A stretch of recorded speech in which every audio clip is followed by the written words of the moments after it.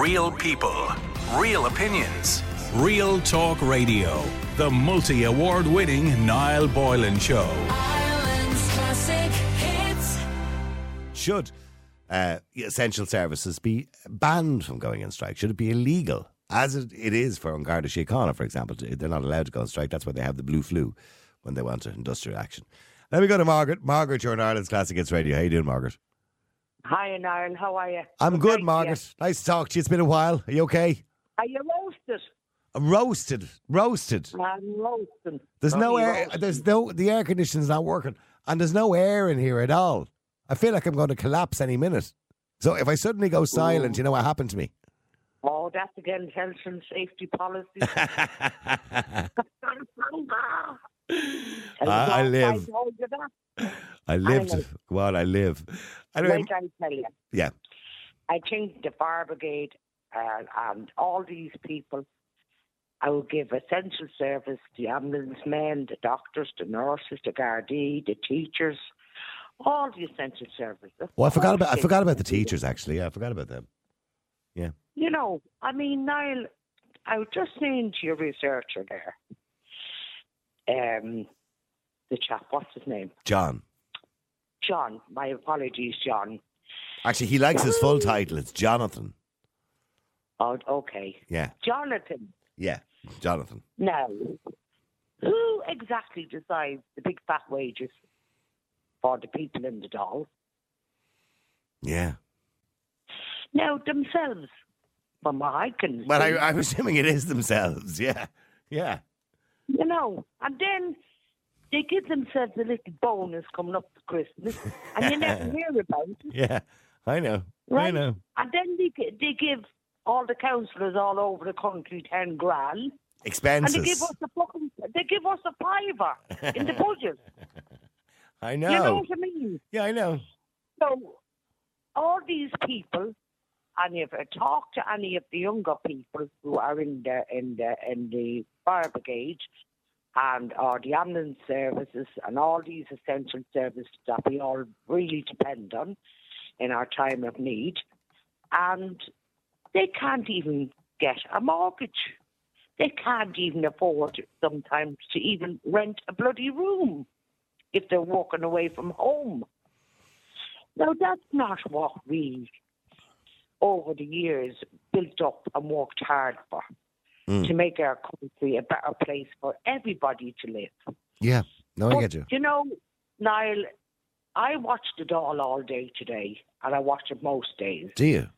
Jeez, that must be very boring. Nice that goes on. All right. I imagine. No, I have to say, I would rather watch paint dry than sit and watch the Oireachtas TV. You what?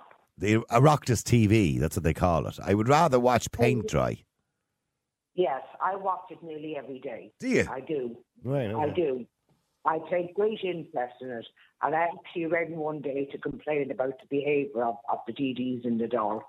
Why? What were they doing? What were they doing? They were roaring and shouting they were like spoiled kids, you know. And then obviously something was said because the next day, the chief whip stood up in the doll after the Ceann Comhairle, yeah, the Ceann Comhairle. The Ceann Comhairle stood up in the doll and he said, "Before we start the business of the day, may I ask everybody here today on both sides of the house, those in and those in opposition, please refrain from behaving the way you did yesterday. Right. We've had a phone call complaining of your behaviour." So, Margaret, there you go. You made a change, Margaret. And I said, that was me.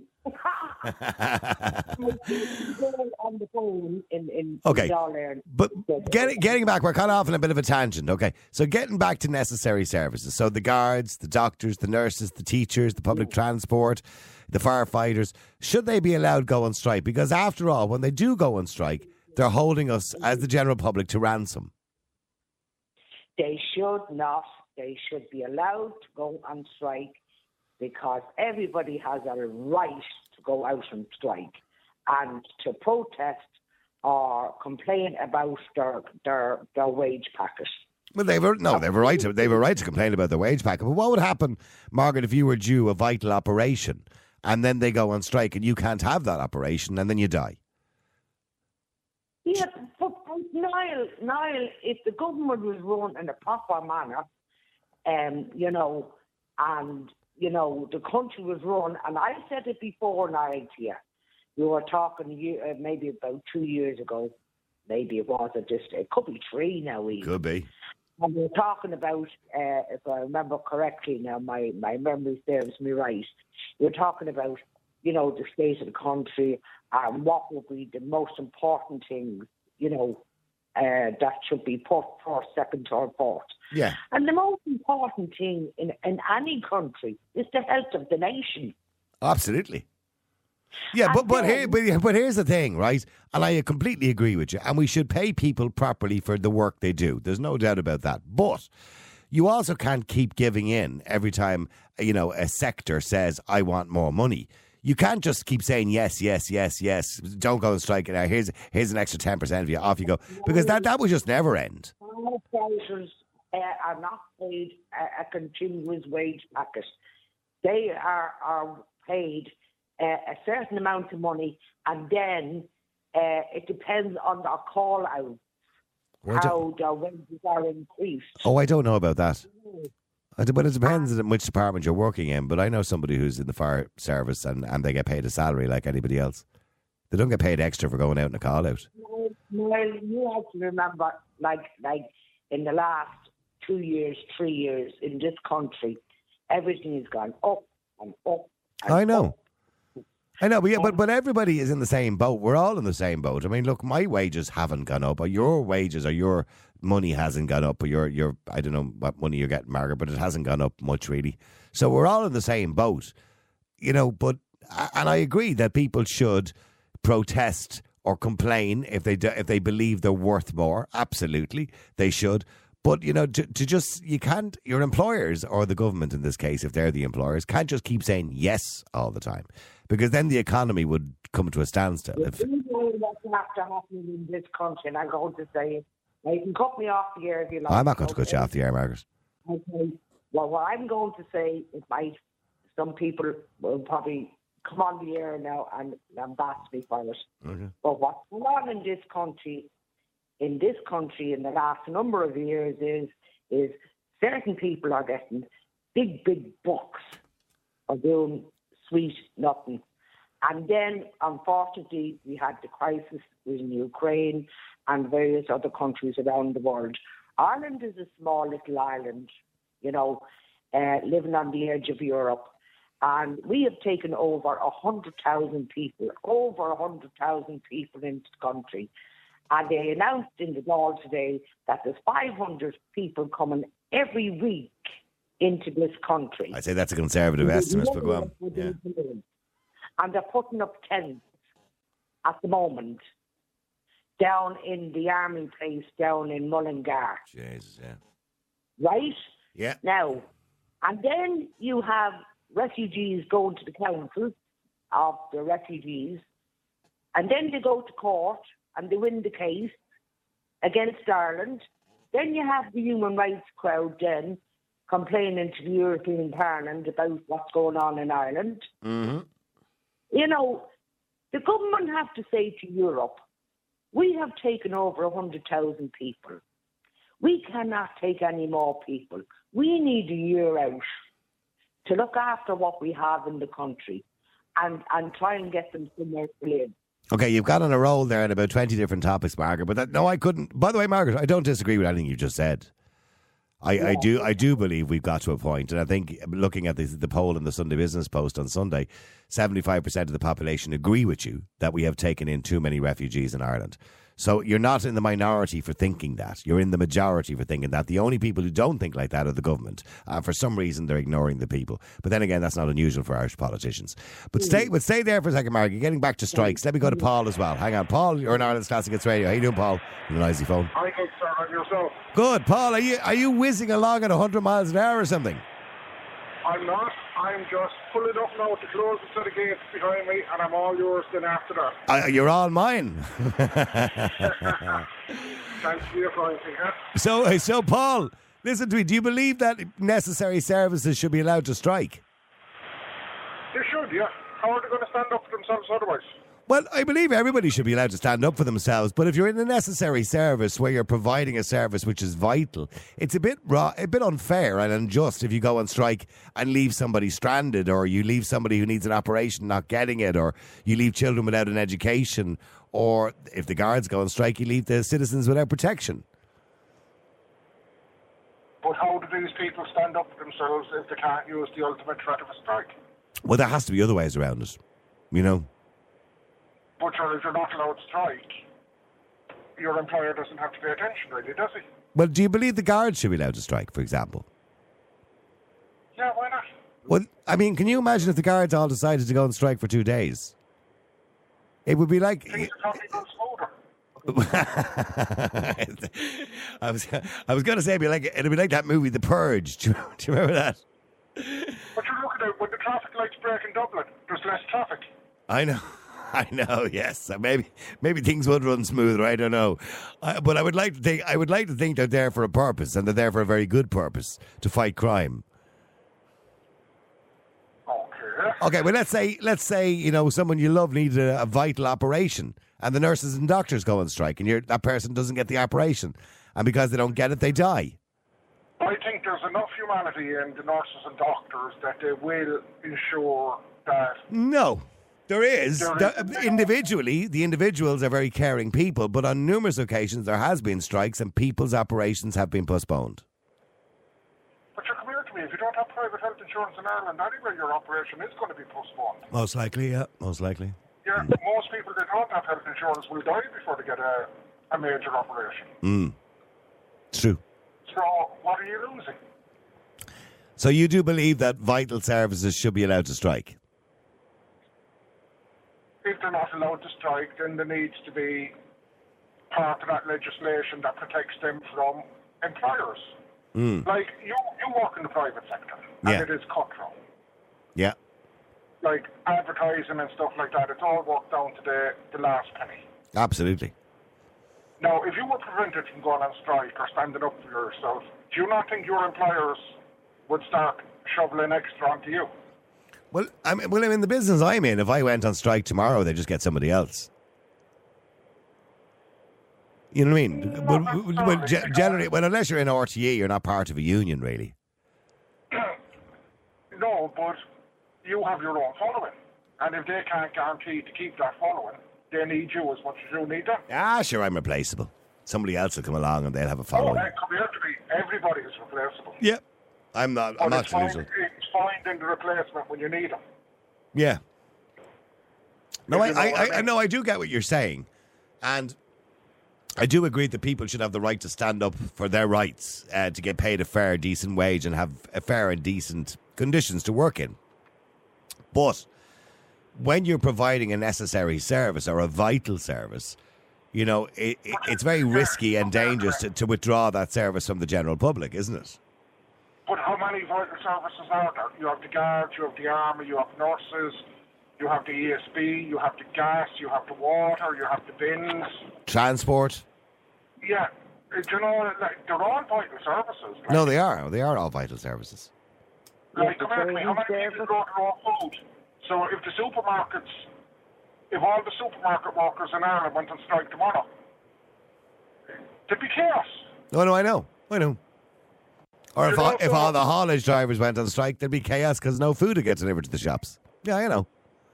There you go. So we all provide. That's what I did say there at the start. By the way, we're all cogs in the wheel. You know what I mean? Oh yeah, but I'll give you an example. I think it's Milan in Italy during COVID. The Italian government gave €1,000 bonus to certain sectors. They ignored the bin men. The bin men got the hump. They went on strike. And I think they were off for over 8 weeks with no rubbish collections whatsoever in a major city. Well, that happened. Do you remember that happened in Ireland going back, was it in the 80s? And the army were called in.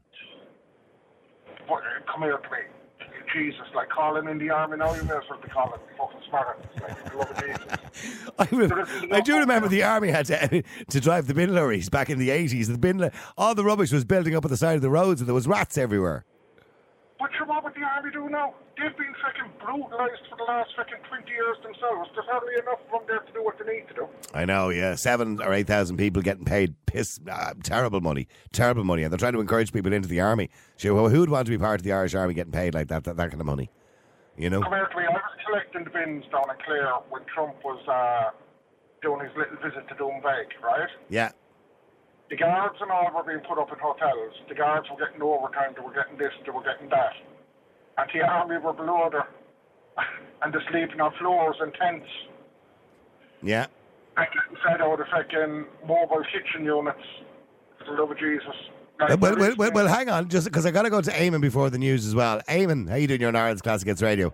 Eamon. Hello. Hello, Eamon. How are you? Hi, how are you getting on? Now, you're ex-military, by the way. Sorry? You're ex-military yourself. Yeah, I'm ex-military. I did 26 years in the Navy. And, listen, like, the way your current caller is speaking to her as well, when you talk about strike action, it's obviously an action that's not allowed by the Defence Forces under military law. Yep.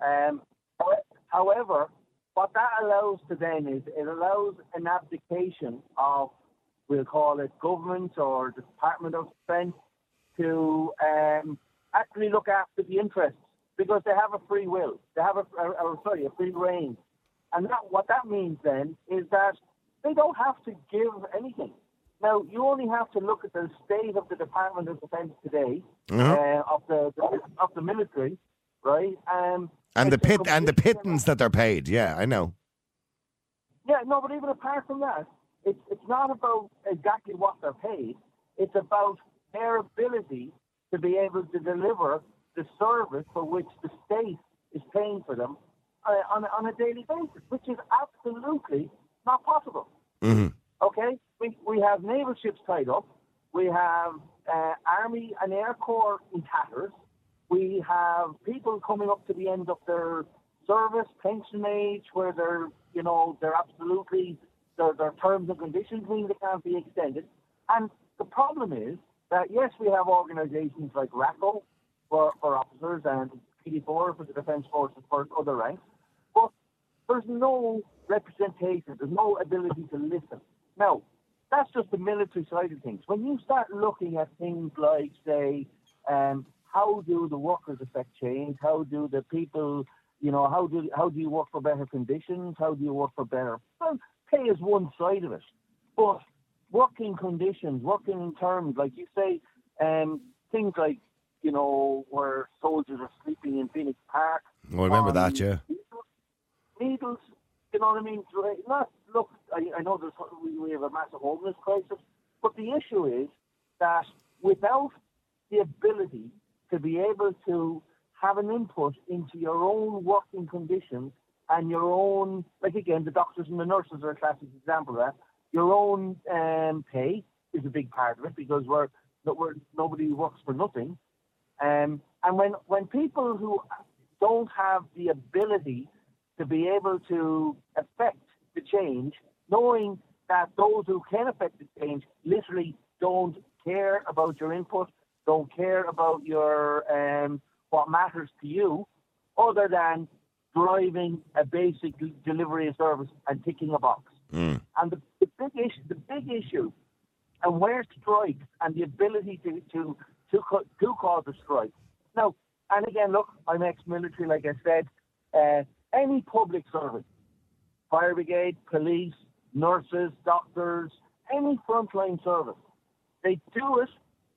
Obviously, it's a career. Obviously, you could call it like a vocation of sorts, right? But to be able to actually feel compelled to pull that service is completely against the DNA of what you are. But if that's your last opportunity to make those that can affect the change make the change, you know, you can't blame them for that. Okay. For being put No. I do. I understand the point that you're making, and I get what you're saying. And you know, it is the last chance saloon when you have to go to the point of saying, you know, we're downing tools. You know, it's the last option. You've tried everything else clearly, and everything else hasn't worked. So that's the ultimate threat, isn't it? We stop working and we withdraw the service that we're providing. And if it's a vital service, that should be enough, generally speaking, to get people around the table and talk. Well, look, Eamon, thank you very much indeed. Paul, thank you. Real people, real opinions, Real Talk Radio. The multi-award winning Niall Boylan Show.